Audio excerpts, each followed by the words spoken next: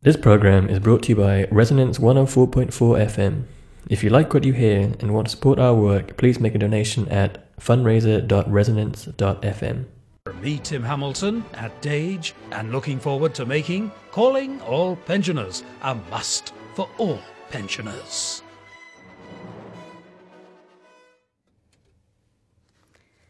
Good afternoon and welcome to Suite 212, an in-depth look at the political and social issues surrounding the arts, here at Resonance 104.4 FM, London's boldest and brightest radio station.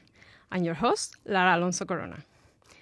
Today I will be talking to Paul Gravé, writer and journalist specializing in comics, author of books such as Manga, 60 Years of Japanese Comics, and the more recent Mangasia, The Definite Guide to Asian Comics. Hello, Paul. Thanks for coming on the show. Hi, Laura. Great to be here. Before we get into any definition of manga, I was curious to see how you got drawn into the medium.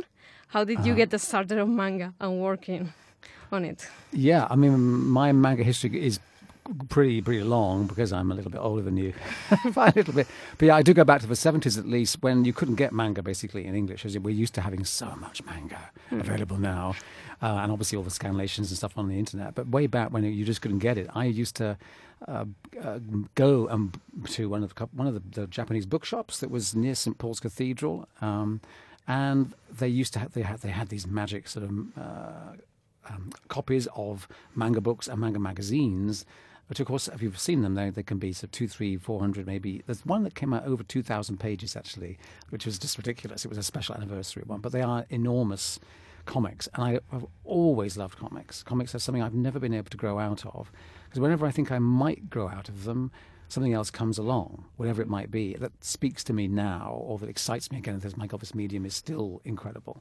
And so manga came along for me in the 70s. First of all, I couldn't read them, of course, but you can read manga. So much about manga is visual. Visual storytelling is so powerful. And it's a visual storytelling that I hadn't really experienced in Western comics.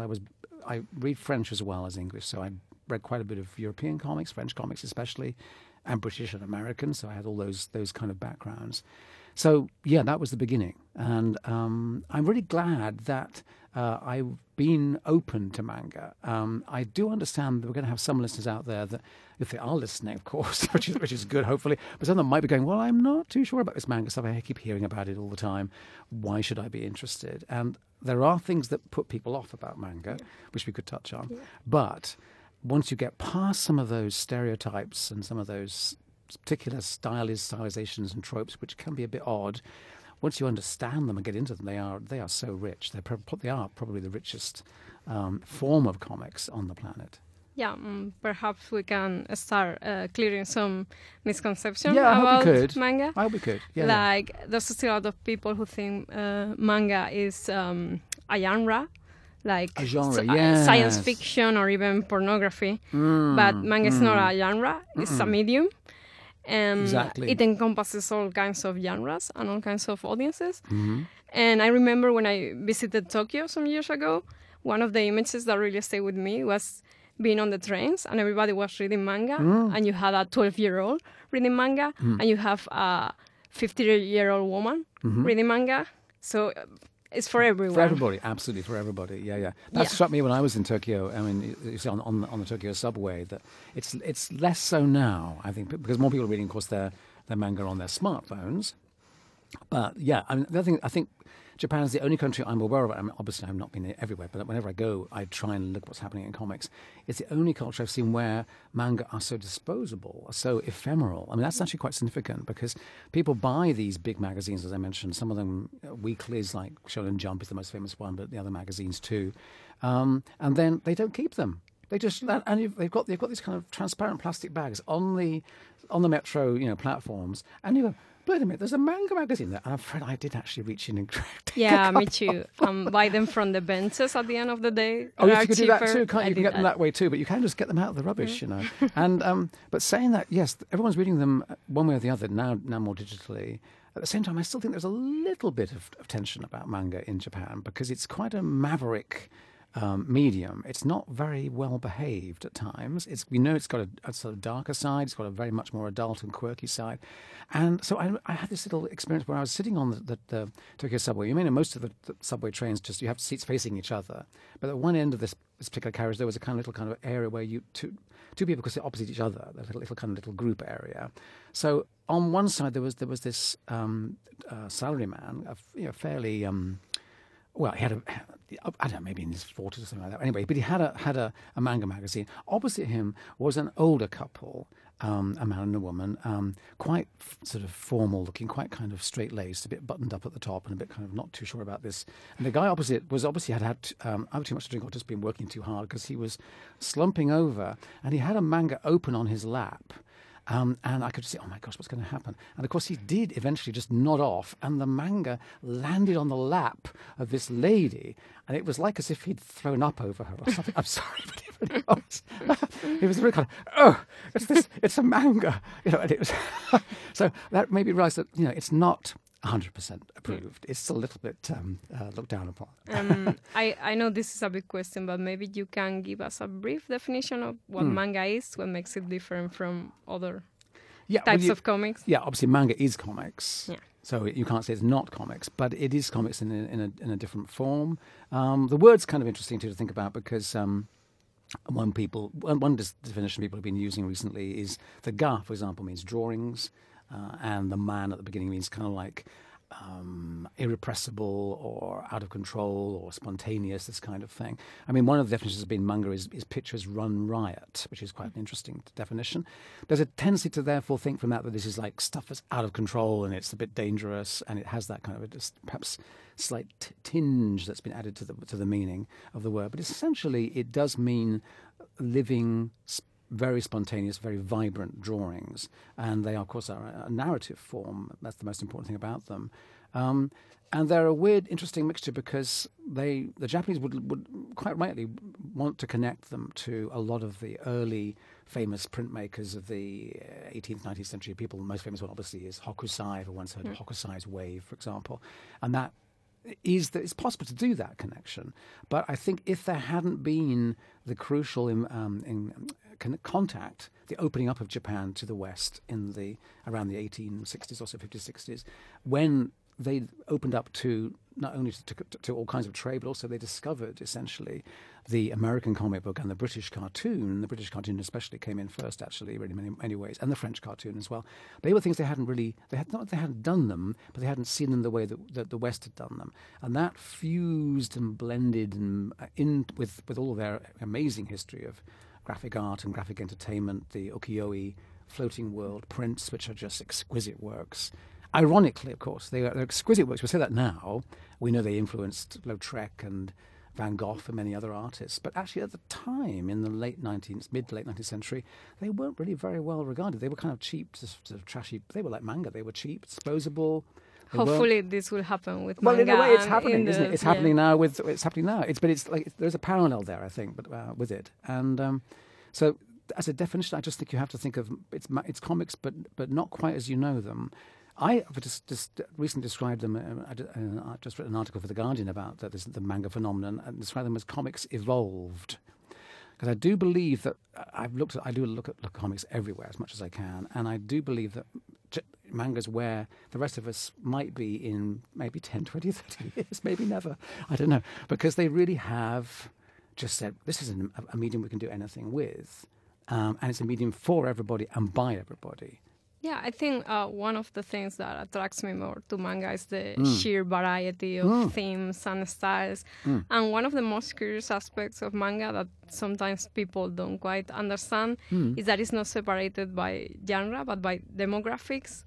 And they have these categories according to the magazine the manga is published on. So maybe you can talk about the difference between shonen, shoujo, all those. Well, in a way, we had a similar thing happen to us. I mean, certainly way back in, say, the turn of the century or so, around the time when things like the early club magazines for Japanese kids were definitely segregated. There was definitely a boys, the shonen one, and definitely a girls one, the shoujo one, and you knew you wouldn't read it. They were very definite. And in that sense, it was almost a slightly kind of conditioning. This is the way boys should be. They should be interested in action and sport and being tough and resilient, and girls should be more interested in pretty things and romance and dreams and flowers and perhaps a bit of sport a little bit later on. In other words, they were very separated. We had a similar thing in the UK. We had definitely comics basically that were or story papers originally that were definitely sex segregated, and that does exist and does persist to this day. And obviously we have it in the West as well. I mean, you have Barbie, for example, which is not really meant to be for. Well, anyway, it's mainly aimed at women or girls. But I also think what's interesting about it is that those segregations have actually started to blur. I mean, there's also seinen, which is the adult male category, because what we've started to find is there are artists that are, for example, women that are making shonen manga, or men that are drawing girls' comics, which they used to do, and they've come back to an extent. The actual thing is more fluid than it used to be, and I think that's a very positive thing. It actually means that, and as a result, you get manga that people will go, well, is this a shonen or a shoujo? We go, actually, it's a bit of both sometimes. And also in terms of age ranges, you might assume Shonen Jump, it's one of the most famous ones, that it would be read by, its target demographic would be kids of maybe 8 to 15 or something like that. But actually there are many adults, of course, who keep reading these magazines. And so it's got a very elastic approach. And I think that is definitely another strength to it. The main point is that there are manga for every age group, every interest, every sexual orientation, and really literally from the cradle to the grave. I mean, actually, if you've got a manga about being pregnant and having a baby and childcare and all that kind of thing. Yeah, there's a lot of non-fiction manga nowadays. Exactly, there are a lot of those. And there are also ones which, are for the very youngest kids to get them into reading with just pictures, right through to the end of life, and through to retirement. And corporations have their own manga to show their employees how it all works. Exactly, like it's instructions, educational, informational kind of manga around, and they're used in so many ways in terms of public announcements, on the subway itself. You'll find there are information comics as well. It is literally, as I say, it's comics that have evolved into a way of being part of everyday culture, to the point where we almost, the same way we would think about maybe with TV or something, it's just like ubiquitous and taken for granted, and actually taken perhaps almost too much for granted in a way in Japan, because they've not realised, they're only now maybe realising in the last few years or so, last 10 years, 20 years or so, that actually this is an amazing medium. It's not just some kind of stuff that's churned out like sausages. It actually is a remarkable, expressive, creative outlet, and a very important part of Japanese culture. You've touched on the origins of manga linked to centuries-old tradition of image-based narrative in Japan. But also, I think it's crucial, the unfortunate reality of the United States occupation in the country after Second World War, which introduced American comics to the population via the soldiers. So. This is, as you say, after the defeat from 45 to about the early 50s or so, wasn't it? There was a very 52 exactly, a very, very important period. I mean, American comics had been available before, certainly in some of the classic sort of newspaper strip characters like Popeye and Mickey Mouse and many others. But it's an interesting development. I've been looking at this because by and large, before the end of the Second World War, and of course during the Second World War, there was no Western comics were allowed in. There was a lot of very propagandist comics made in Japan to promote the war effort and the military machine. But before the Second World War, there were a lot of American comics were available and were very imitated and copied. They were more humor-based, more kind of family comedy, a little bit of maybe kids' adventure stuff. But they didn't actually take on the new trend that came in before the war in America, which was basically realistically drawn, well, more or less realistically drawn, I suppose, but basically adventure, gritty, realistic kinds of comics. If you visualize something like Flash Gordon or Dick Tracy or Terry and the Pirates, you might not know so well, but that was drawn in an incredible black and white chiaroscuro contrast style, which was completely different to what anything had been done pretty much in manga. So in a way, what happened is that, yes, after the Second World War, a lot of American comic books came in particularly. And interesting also, by the way, there was a family comic strip called Blondie, which was kind of around before, but was particularly pushed after the Second World War by the Americans as a kind of, here's how you must be as the idealized American dream family, Blondie and Dagwood with all their democratic kids. family. So this is how to be American, which of course was the aspiration of that.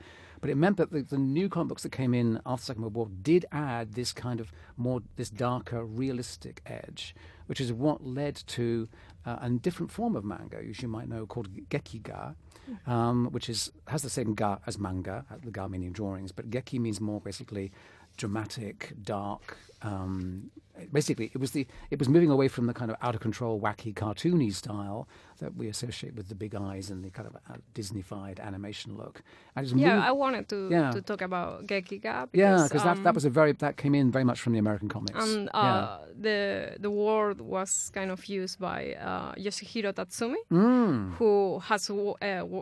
whose work has been edited into English by Adrien Tomine. Tomine, exactly. From Drawn and Quarterly. From Drawn and Quarterly, giving it some literary credit that not many mangas, get. In fact, it's interesting because he was one of the first manga to be published in Spain, in El Víbora. Oh. Way back in the underground era, just after Franco disappeared. And so that was some of the first manga you could read in Spanish, was Tatsumi's stuff. And obviously Gekiga... was trying to reflect the more complex reality of the post-war. And it was also interesting because it was aiming at a different readership, because the readership was getting older, even if there was still plenty of kids' comics being made. By the time you got to the mid to late 50s, there was a whole other market developed for these for the kashibonya, the rental library shops where you would go and just rent, just literally like going to a Blockbuster as it used to be, or where would you go now? I don't know. But anyway, where you'd rent something for one night or read it on the premises for very little money. And this whole rental library thing is a phenomenon across the whole of Asia. Much of Asia has got this system because people don't necessarily have the money to own the comics. They don't even want to own them necessarily. They want to read them and they can just put them back. And the kashibonya area, the kashibonya market, was a specialized market where these new artists like Tatsumi and his other cronies, they were still very young, in their 20s, and passionate about making comics, but also wanting to push them away perhaps from being quite as cute and Disney-fied and essentially youth-directed, children-orientated. So they came up, there was a whole phase of new publishers, quite kind of fly-by-night, dodgy ones. They're often based in Osaka, not in Tokyo. And they supplied these special rental libraries with comics you couldn't get on the newsstands or in the bookshops. And a lot of them were much grittier. They were kind of crime, gangster, samurai. They were quite gritty, darker stories. They were also very influenced by movies. And in many ways, they brought in a whole language from movies that was different. Yeah. Another of the authors of that period, starting in the late 50s, is Shigeru Mizuki. And I know you are a fan of Mizuki's Showa, which you chose as the best manga published in English in 2014. Yeah, amazing. It's absolutely one of my favorites too. Yeah. And he is an incredible artist. Yeah, really, can you really talk incredible. a bit about him and maybe Kitaro too? And the themes? I mean, this is the thing. Each of these artists has such a fascinating story. And of course, I just got given a friend of mine, Dan Byron, who runs the London Manga Artists Meetup group, which I'm just giving a little plug for there, which is a lovely monthly get-together, people who make manga here. He kind of gave me a catalogue for a massive Mizuki exhibition in Japan. Fantastic work. Yeah, Mizuki is fascinating because he straddles not only the Gekiga territory, as we mentioned, and went on to become one of the true greats of comics in Japan. But he has an interesting story even before that, because there's another route, which is why to explain manga, that is the origin of manga, and in many ways the origin of anime, which you may know is Kamishibai. And Kamishibai is the paper theatre outlet for storytelling, which some of the first things that he did was painting some of the single image paintings that were put into this strange kind of touring portable TV, almost before TV. This is going back at least to the 30s or 40s. And the whole history of this thing is interesting because it was a way for kids to get exciting stories in picture form, narrated live by a storyteller. But on the streets, but kind on the of streets. like marionettes. Exactly. And it was a fascinating business because there were people making the paintings that were then used on these touring bikes. It was a bike literally you then set up as a little TV stand. And then you'd hear this rattle going and you would know that the Kamishibai man was in the neighborhood. And of course, the first thing, before you could see any story, you'd have to buy some sweets. because guy's got to get the money, right? God. And he's kind of, I think the storyteller has hired or rented, I'm not quite sure how it works exactly, but he had to pay his rent because he's got the storytelling stuff. Anyway, the point is that Shigeru Mizuki was, one of his first breaks was working in that form, working on those comics forms, and then working in the alternative form and the Gekiga form. And significance about Mizuki, as you know, is that he was the artist who was able to bring back into the culture in a major way a lot of the slightly forgotten yokai and spiritual and supernatural and all the ideas, the folklore of Japan, which in a way was being pushed away by the Americans and by the drive to modernize, to westernize, to kind of, this is all old antiquated sort of pre-modern stuff. Yeah, because those were dangerous and imperialistic. Anything that the smell of the past was frowned upon by Americans. Yeah, Americans, I mean, during their occupation from 45 to 52, they were doing some quite heavy censorship. I mean, there were things that weren't allowed. You certainly couldn't have any sort of violent samurais up in manga to kind of maybe inspire any kind of insurrection or protest. Yeah, in movies as well. One of the curiosities of that era is that in movies you couldn't show American jeeps on the streets, so people who were shooting films on the street had to make sure that no American military jeep or car was shown. Interesting. They had to edit them out. Yeah. I didn't know that. It's interesting. Yeah, and Mizuki, he was the one through Gekige no Kitaro, and other series too, and Non-Non-Ba, which is the wonderful autobiographical story of him growing up in a village with a kind of grandma, sort of grandma figure who introduced him to so many of these legends and folklore, but really completely awakened his childhood fascination, which became an adult profession, essentially adult expertise. He became a kind of spokesperson to repopularize what could otherwise possibly have been forgotten. And his work is absolutely outstanding. Really, really is. And available in English. Yeah, which is his wonderful non-fiction work is really very important. He did exactly. And also perhaps the most important autobiographical work of his, of course, is Onwards Towards Our Glorious Death, it's called. I think it's set in the Pacific War. It was when he lost his drawing arm. I can't quite remember which one it was, whichever one. It was the left one. Was it the left one? Yeah. Right, okay, he was a lefty, like me. But he lost his left arm and was able to retrain his right arm to carry on drawing, which is pretty incredible. And that was a real, obviously much later, not done at the time, but it was a real strong invective against the horrors of war and the stupidity of his works are very critical of both Japanese militarism and American. Yeah, it's quite balanced. It's not just saying Americans were bad and we were wonderful. Yeah, exactly. Yeah. I wanted to commend another figure of this era, which is Sanpei Shirato, who I think is very interesting because he was the son of a communist. He was. He was one of the founders of the Vanguard magazine Garo, which is very important.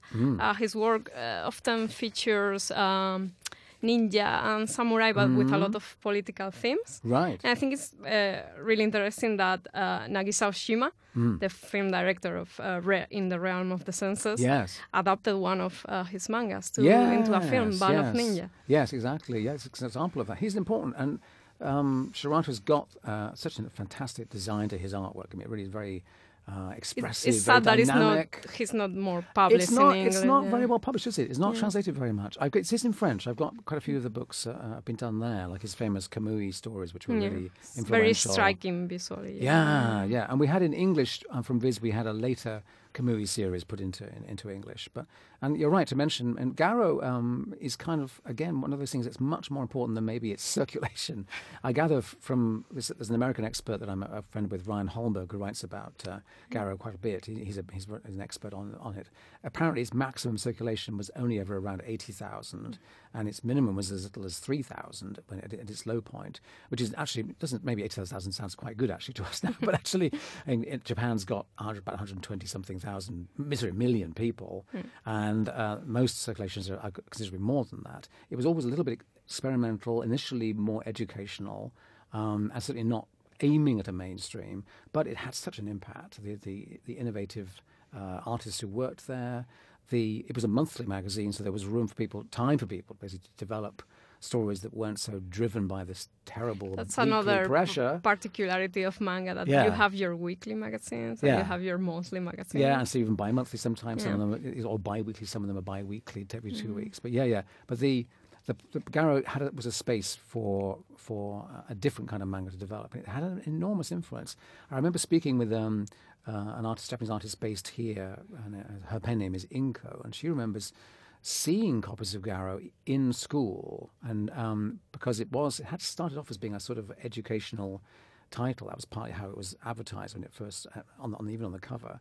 And so there seemed to be copies getting into the classroom, even though the content was actually a little bit adult, maybe, but also it was actually quite edgy, as you say, and quite politicized. It wasn't.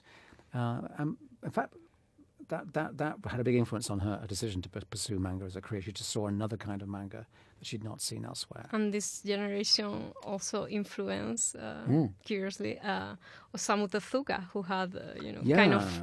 He's always referred as the father of manga, well, even if our listeners know nothing of manga, they have heard of him. He's probably the most famous name, isn't he? So maybe we Tezuka. can, just talk a bit about why he's important. Well, we could have started with him in a way, but of course, because so much of it does start with him. But he's a phenomenon, and he is known literally as the god of manga. That is the term in Japan for him. And he's not just the god of manga, frankly. He's also pretty much the god of anime, as in Japanese animation, because he only lived. He didn't even make it to 61. He died before he got to his 61st birthday. And the amount that he packed into his life, as well as doing all the stuff that he did for manga and anime, he also qualified in Western medicine. So he was all set to become a doctor, which of course comes through in some of his manga as well, like Blackjack, for example. And so he's an extraordinary man. You just wish he could have lived longer. I just wish he would have practiced some of his medicine and realized I should perhaps be relaxing a bit or not driving myself so much to make so much work. And where do you start with him? But he is also someone who brought together a lot of artists to assist, who went on to become major names, like Shinomori Shotaro, who went on to do Cyborg 009 and others. He kind of codified the genres. He did. In many ways, he did. Yeah, he did. He didn't invent them, but he codified them. You're right to say that, because there was a lot going on that he tapped into from before the war, from these amazing earlier comics, earlier forms of manga. He's also obviously heavily influenced by animation. Disney. Disney, and also the Fleischer Brothers, Betty Boop and things like that. His dad apparently had a movie projector and used to show the films. And in many ways, I've always felt, he said once that, how was it? Manga is my wife, but anime is my mistress, something like that, I think. And I always felt that, in a way, he went bankrupt, actually, in the late 60s, his animation company. He poured so much into money and effort into making anime successful. And I've always wondered whether he had any regrets about that, because it was a very, very demanding and draining, literally financially draining medium for him. But of course, what it led to is that it led to anime becoming such a powerful force in the world. He was able to get his Astro Boy character, Tetsuo Natomu, into English, into American English, on American TV stations within 9 months of it being released in America. It came out in January in Japan, September. It was on American TV, and they thought, this is amazing. How was someone able to do that? And it was, I think, the first taste that many parts of the world had of anime. So he was really the champion of that. He was doing mostly a manga for younger audiences, but then around this period he changed and started writing things like MW and Apollo Song. As you say, his style changed, his subjects changed. You say he did definitely look at Garo. He looked at also the way that Garo and the Kashibunya rental library artists, who also moved into the manga magazines, which then became weeklies and added more adult titles like Manga Action and others in the late 60s. So the whole medium was kind of building up and sourcing these artists. Manga was he had to respond. I mean, Tezuka actually was extremely competitive, and he didn't really wanted to. If someone was doing better, or someone was doing something that he thought, okay, I must try and do that. I must move with those times, keep up with it, and innovate, constantly innovate. There was a time when manga was changing, just like Japan was changing, because in a few years we go from the summer of 1960 protests to about the treaty between Japan and the United States, to opposition to the Vietnam War, nuclear weapons, the construction of the Narita airport, which culminated on Japan having its own 1968 moment. Exactly.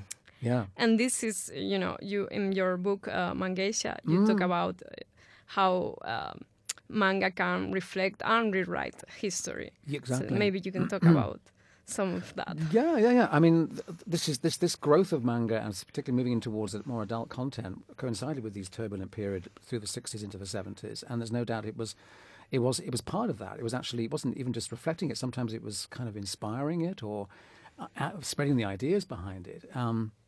It was read by lots of students, of course, who weren't normally the audience, hadn't been maybe the prime audience for comics in Japan. And there were some remarkable manga. One, I forget the title, forgive me at the moment, but it's one that we mentioned in the Mangasia book and exhibition that was in a mainstream boys, regular shonen magazine. But it was dealing with really tough issues of the conflicts at the time, the armed conflicts and Japan's position in those. And it was a very outspoken comic and remarkable. It's the kind of thing you couldn't have imagined it being in a British weekly like the Beano or Valiant or something. It was unthinkable.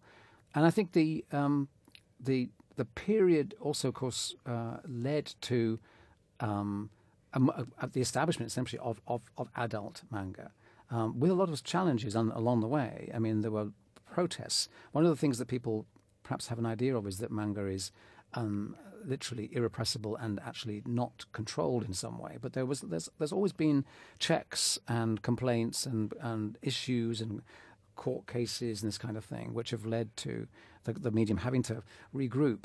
I think one of the secrets behind the rise of manga, which is one thing I haven't written enough about yet, is the legitimacy, the kind of the seriousness, the respect that the publishers have. Publishers like Kodansha and Shogakukan especially, those are the two of the four biggest ones, but those two in particular are not just comics publishers. They are big, major, literary, serious publishers. Shogakukan, especially with an educational remit amongst its many, many avenues. They are enormous companies. And awards for manga are considered literary awards. In that sense, exactly, they are now. But I think in a way, the fact that you've got that serious publisher behind them, they're not...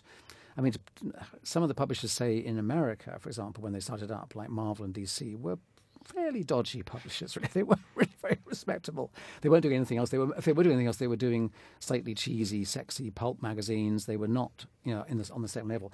So I think that helped, being long-term, very well-established, gigantic publishers. That's helped manga a lot. And then also the fact that manga became, during this period, more engaged with serious issues, troubled some people, of course, but also gave them made them a space where things could be said, where sometimes things can't be said so easily in Japan. I just remember our listeners that this yes. is Sweet 212, and this I'm talking with Paul Gravé about manga. Well, we've talked enough about men. Let's go talk about women. Where are the women? And shoujo manga. Like, it's another demographic that would come of age in the 60s and 70s. It's what we call girls' comics or shoujo manga. These works had been targeted at very young readership up until that moment, but then they started evolving into more adult mangas. I wanted to read a quote from Matt Thorne in his introduction to Moto Hagio's A Drunken Dream and Other Stories about this period of time. And he says, this in turn triggered the comics boom of the 1960s, creating a sudden demand for talent to work in many new magazines, which were rapidly transforming from general children's magazines into comics magazines. This coincided with changes in society views of proper roles for women. If women could be elected to the national diet of Japan, why couldn't they draw comics? Publishers opened the spigot, and what had been a trickle of young women artists became a cascade. Almost overnight, the male artists who had been creating girls' comics moved over to the new boys' magazines, and a generation of young women took over. Considering that Americans tend to think of Japan as horribly backwards in terms of gender equality, it's ironic that this gender revolution took place 30-odd years ago in Japan and has yet to happen in the US. Yeah, absolutely. It has yet to happen. I mean, maybe it is happening a little bit now, hopefully. But yeah. Yeah, and the extraordinary figure I read was that of the around 5,000 or so working professionals in Japan working on manga, nearly half of them are women. To have this is one parity, whereas, I mean, I know in France maybe the figures maybe has grown from maybe being 5, 6, 7% to about maybe 12%. It's getting bigger. Most other countries just don't have as many women not only making the manga, but the readership is also 50-50. It's many, many women reading them. Exactly. Yeah. And I think this is one of those preconceptions people have about manga that are often rooted in racist stereotypes. But women in the industry of manga, they are a creative force, and they are an economical force. Absolutely. They earn a lot of money, and you have many genres targeted at women as readers, and even demographic that traditionally have been for boys or for men, like shonen, has had a lot of hits written by women. Like Takahashi Rumiko was obviously one of the big names. Yeah. Later, like Full Metal Alchemist or Blue Exorcist. Absolutely. And even seinen, who is targeted at older adult men. You have Mushishi, you have the very violent gangsta manga. Right. Recently, March Comes In Like a Lion, which is set in the world of shogi. Exactly. So in a sense, with some of those, we began by defining that they are sort of sex-defined genres, shoujo, shonen, seinen, and of course there's josei or ready comic, which is ladies' comics. They're actually, those definitions are blurring quite a lot now, aren't they? They have been for some time. Seinen looks like josei these days, you couldn't tell. Absolutely, yeah. I think that's an important development. Girls manga started incorporating adult concerns at the end of the 60s and early 70s. Especially thanks to the group known as the Year 24 Group, or the fabulous Year 24 Group, also known as the 49ers, because there was this idea that they were born in 1949, even though only like one or two of them. It's 49 more or less. It's around that time, but they're all more or less the same age. Can you talk about what this group was? Yeah, as you said, you've introduced that women were allowed to draw comics for girls, but more accurately, the women drawing were still pretty young. They were maybe in their early 20s or so, something like that. And a lot of the audience was probably maybe only 5-10 years younger. They were almost their own younger sisters, if you like. And if you stop and think about it, I mean, what were men doing men obviously in theory can make very good comics for girls, but they were often rather cliche. They were often thinking, this is what girls ought to like. They were kind of rather constrained, shall we say, let's put it that way.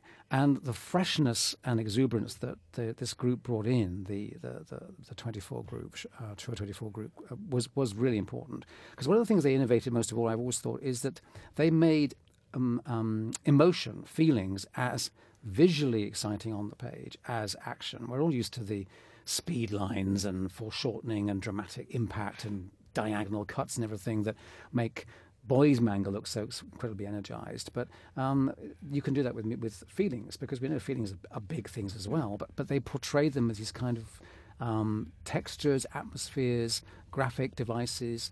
I've described them in my first manga book as being a bit like sort of psychic auras, where you take a special thing and but probably right now I've got all sorts of strange glows coming around my head, and you've got them as well, Clara. But it's a good way of actually making something which otherwise would be completely often unspoken, unexpressed, things we can't say are visualized, whether it's bouquets of flowers bursting out in shoujo romance stories, for example. So they reinvented the comics medium, and including the way that panels could dissolve, could elide, could disappear completely. Sometimes images could completely disappear. They literally, this was a new language of comics. Yeah, they look strikingly modern really compared to other stuff in the era. Visually, they are, and also they were very interested in science fiction. Which is really curious. They advanced science fiction. Yeah. Hagio Moto did some amazing ones, didn't she? So did Takamiya Keiko. With Toward Terror is an outstanding one, for example.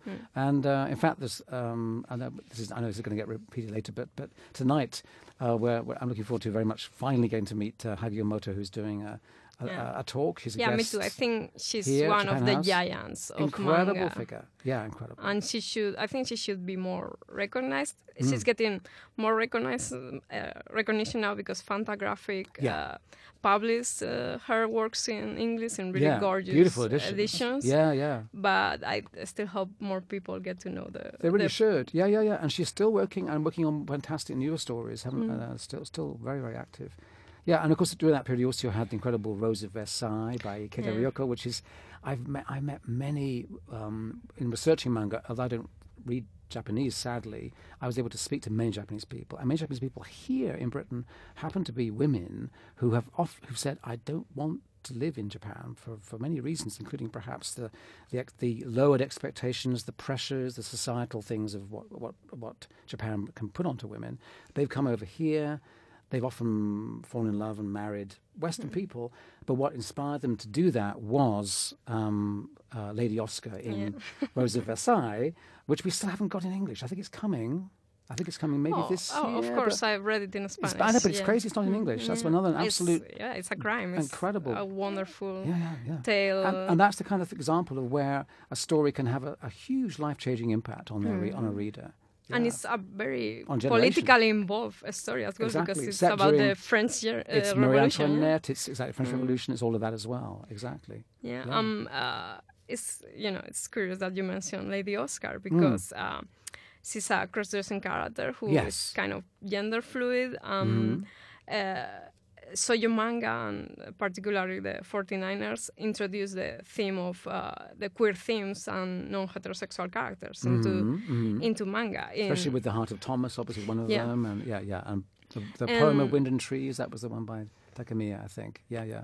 And of course, in the beginning, there was a lot of problematic stuff about these depictions of queerness, but myself, as a non-straight person, I've always find that the way manga dares to explore issues of gender and sexuality in a really more fluid way or relaxed way than I've seen in the West, it attracts me, And that's especially I think you would agree with me, especially by women. It's women who are doing it more than men. Is that fair to say? Yeah. Yes. Very much fair to say. And that there has been much discussion as to why the boys love shonen-ai, or if you want to call it also the yaoi, which is the other forms of it, why that genre has taken place in Japan, and whether what it is doing for its creators and for its readers. What does it answer?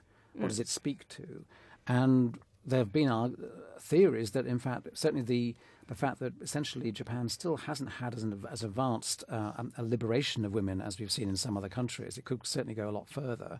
That this space where there are no women essentially involved, it is a romance between men.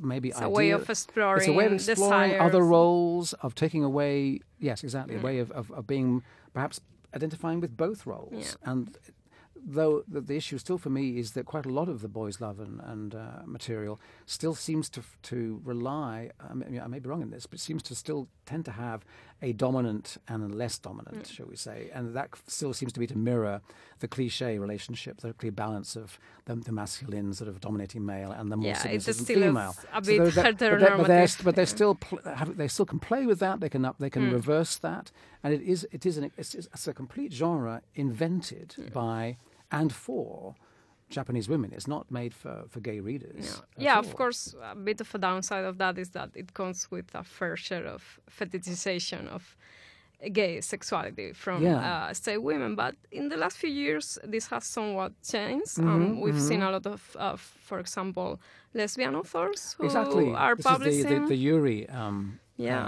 sector. Recently, very, very good ones, actually. Yeah. Recently, a manga that has been quite a success in English, My Lesbian Experience with Loneliness by Kabi Nabagata. Yes. Which I recommend to all the listeners because it's really wonderful. And if anyone is interested in exploring this theme a bit deeper, there's a really good event this week in London. It's called Love and Desire Between Women in Girls Manga, and it's at the Swedenborg Hall on the 26th. It's a talk by Yukari Fujimoto, who is an expert of gender and feminist themes in manga. So. Yeah. That's also interesting genre, because I think that some comics seems to come more from a kind of a diary kind of journal kind of style of manga, which is again something relatively new and doesn't look like perhaps the manga we're used to. And it started as a webcomic, so you can see how manga is changing thanks to the new technologies. And it's interesting because the Yuri genre is an interesting one, where I think for a while it was slightly claimed and co-opted by male creators for male readers. It was a male, you could argue it's a kind of the sort of balancing perhaps of yaoi and yuri, is that it was men for men. And so there was a risk of lesbians not having their own it was space. Yeah, it could be very exploitative. Exactly. And which is why it's wonderful that we've got so much going on now. Yeah, which is really addressing a lot that. getting published in English too. From houses like Seven Seas or Yen Press, they are bringing out a lot of yuri right There's now. one, I can't remember, it's called something like Whispered Words. Is that what it was called? Yes, I think it was. It was called Whispered Words. It's fantastic. School romance, and it was just so... The thing that manga can do, which we ought to explain most of all, is because it's got so many pages, this is the thing that separates manga from all other comics forms, is that you've got the 48-page Tintin book or the 20-page comic book story in an American comic book, this kind of thing. The manga format allows for long stories and also for lengthening scenes where things aren't just crammed into a few panels. They can be over many pages, in fact. So especially when it comes to feelings, that's a very powerful medium to be able to then go, okay, let's take every nuance, every little micro expression that would disappear in a film or TV, or you just go, oh my gosh, this is an incredibly slow scene. Now you get bored with it, I suppose. In manga, you've got albums, books and books of stories where sometimes will they kiss, will they touch, won't they? It's like, it's incredibly tantalizing. There's a lot of manga focus on characters and characterization instead of action. Depth of feeling, not just superfluous feeling. And I think you can. I believe that basically manga is not about telling stories; it's about feeling stories. It might be the feeling might just be excitement, obviously, or terror, if it's Attack on Titan or whatever. But a lot of it is really getting to the heart of the reader. See, I read somewhere that one of the things that was distinctive about manga is that it has more close-ups of faces than other comic books in other parts of the world, and I think maybe that allows you to connect more with the certainly, if just close-ups. I mean, the cliche of the big eyes, which we've not touched on very much, but that is a bit of a cliche, of course, but it is also a way of you seeing, identifying expressions and the mirrors to the soul, if you like, that eyes can do. But I think the main thing is having more space, having the chance also to turn more pages, so that that motion of a new page opening and then where are we now is something that only 100 or 200 page mangas can give you in their tankobon, paperback format, and maybe a graphic novel can, but it tends to be chucked together from maybe from other comic books. It hasn't got necessarily. We need to also just touch on briefly, of course, that manga is having a massive impact on Western comics. I mean, it's influenced so many artists that actually a lot of the lessons the qualities that we're extolling here are being, of course, applied to Western comics around the world, essentially. Personally, the fact that manga is mostly in black and white, for me, helps a lot. Do you think? Because I don't get distracted as easily by colors. I can focus more on the feelings, the stories. Sure. I can see that. I mean, certainly some of the colouring we've got in comic books can be very kind of like just pressing all the buttons, and it just doesn't necessarily work narratively, whereas colour can, of course, be very, very powerful as a narrative element. But you're right; it's kept. Also, it was done simply to keep the cost down. We all know that was why manga's black and white mostly. Also, the fact that manga, I think European comic too, tends to be created by a single person, while American comics, mainstream comic, is normally a team of the writer and then the one who draws and the one who colors. Sure, there's certainly far fewer sort of script writers of manga, aren't there? There's a few famous ones like Koike Kazuo, who wrote Lone Wolf and Cub, for example. He was prolific. He wrote Lady Snowblood, that inspired Kill Bill, for example. And so for me, that makes it more kind of more personal, because it's the creation of one artist with a whole vision. It's important to get that, but I think I always like the idea of it being the creation of one artist. It's the great auteur theory, but actually, what comes through certainly in the British Museum's exhibition is that they do show the artworks, but they also bring in the important role of the editor. Yeah, of course. And that's not actually something that's not so just straightforward as you might think, because certainly many other comic cultures, America, certainly France, I suspect, editors are slightly can be quite standoffish. They're standoffish. They actually just say, go ahead and work this next year on your 48-page masterpiece and come back with us. Whereas the editors, they are very much involved in the thinking, in almost helping the mangaka, the manga artist, to express herself or himself, find her voice, realize her potential, find the themes perhaps that they might never have even considered doing, and that synergy is very, very special. It's, for me, slightly problematic because I just have this fantasy of the idea of the artist just going off and doing their own thing, basically, and being completely self-motivated. But on the other hand, I know that talking to people about this, the editors have a very... I've been an editor. I've edited Comics Magazine, and as an editor, you can really help. Sometimes people need something someone to respond to their work and make it better, and need to be questioned why this story isn't working or this character isn't working. And that may be one of the secrets of manga's quality, is that it has very good editors working closely, where in most of the countries you do not have much hands-on editing going on. Editors are kind of almost a fictional figure in themselves. They're kind of like traffic managers or events. You see a lot of manga that features editors or in the asides. Stories. Oh, did you mean? Yes, they do. Yeah. They're, and then the other little secret world of manga is that there's also managers. There are artist managers. And I've met a couple of them over the years, and they have a little group as well that meets up, and they all kind of go, "Oh my gosh, my artist is terrible. He's always late," or this kind of thing. But so it's an interesting. There's more levels to this world. We should just touch on the British Museum. I think in the last 10 minutes we can talk about. We can talk for hours. Yeah, like the upcoming. But this is a landmark. I mean, I certainly couldn't have imagined it happening. Certainly not when I was reading my first mangas in the 70s and 80s. Like the summary of it says the City Manga Exhibition is held in the Sainsbury Exhibition Galleries of the British Museum from the 23rd of May to the 26th of August, and links contemporary examples of manga and digital forms of anime to their historical roots. Incorporating both domestic Japanese and related international forms, it weaves this into a series of connected themes. Paul, you've seen the review of the show. Can you tell us something about it? They were actually still installing it. So yes, I can. It's an elaborate show. It's very, very well done in 6 sections. And one of the clever kind of motifs they've used is they've connected the rabbit from Alice in Wonderland to the rabbits in the old, very early scrolls that are the origins, one of the origins of manga. And there's the rabbit in there. He's kind of like the guide.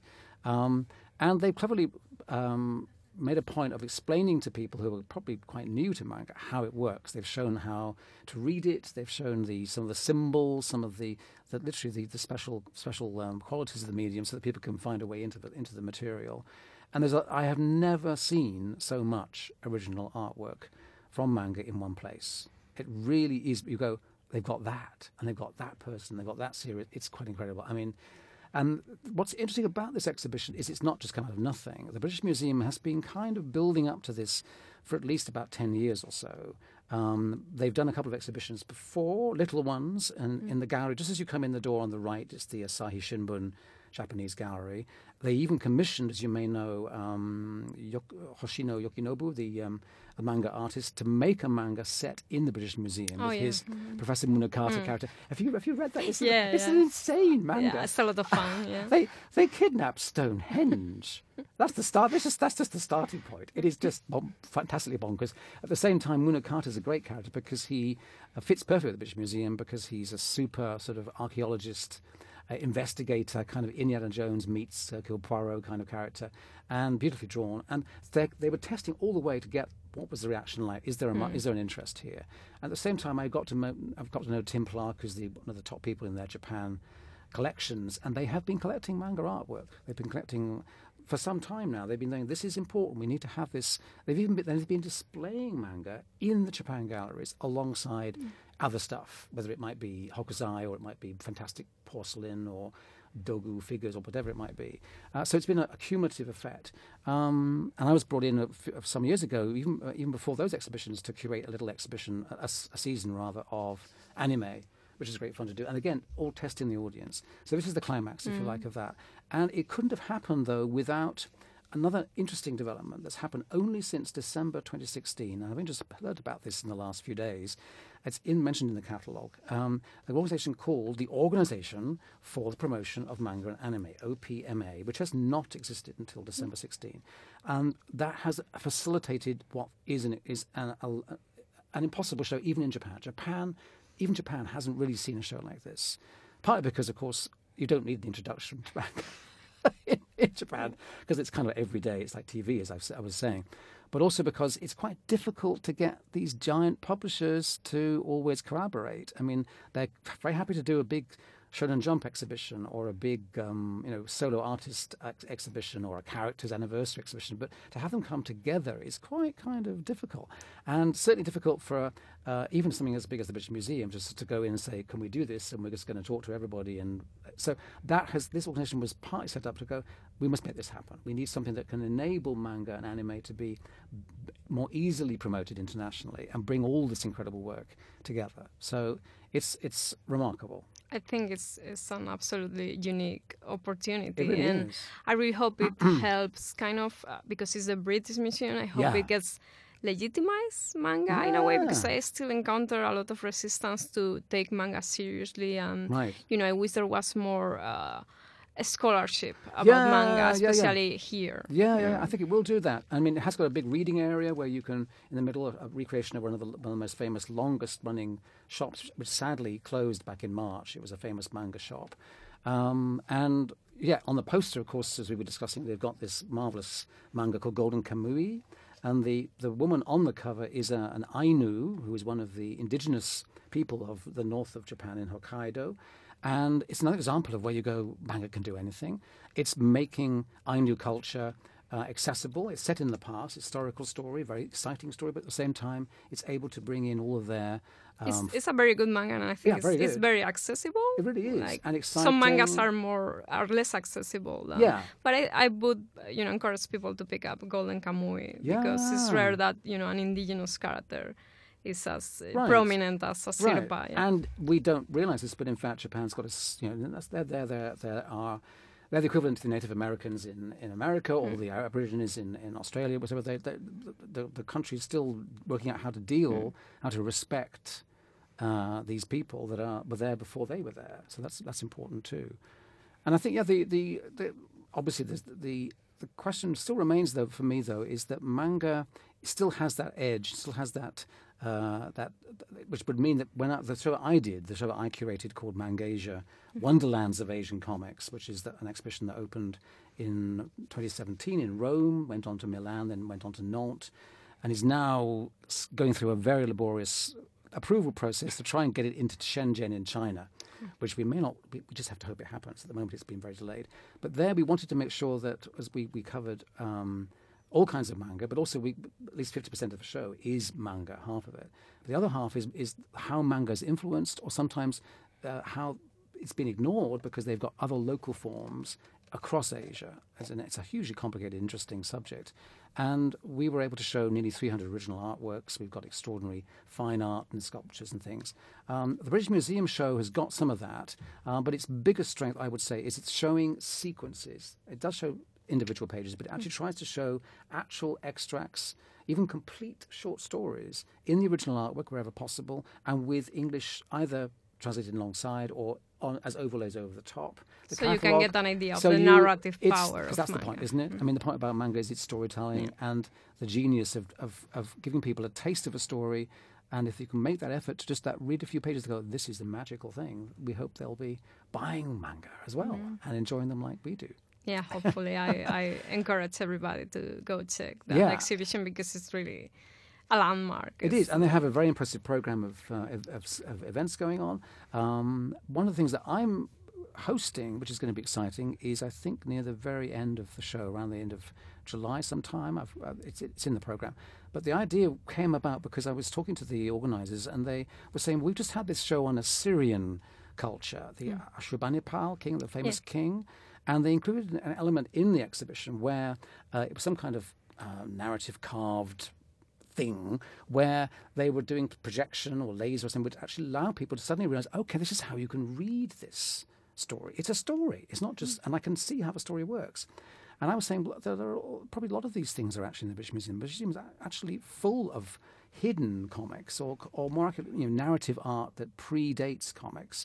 And wouldn't it be fun to kind of bring some of these experts together and alongside the manga exhibition talk about how actually this is a human drive to tell stories in pictures that goes way back, certainly back to hieroglyphics, of course. They've got them in the British Museum. So it's going to be called All the World's a Comic, and it's going to be a symposium. Famous Irving Finkel, who is just the most amazing man.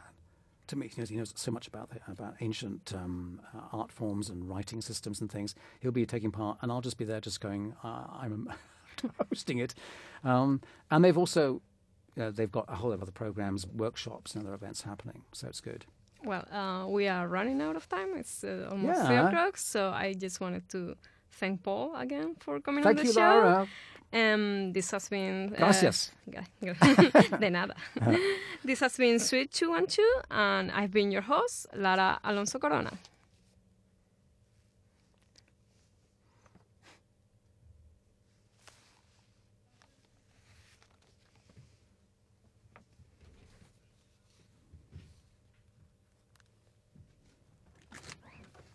This program has been brought to you by Resonance 104.4 FM. If you liked what you heard and want to support our work, please make a donation at fundraiser.resonance.fm.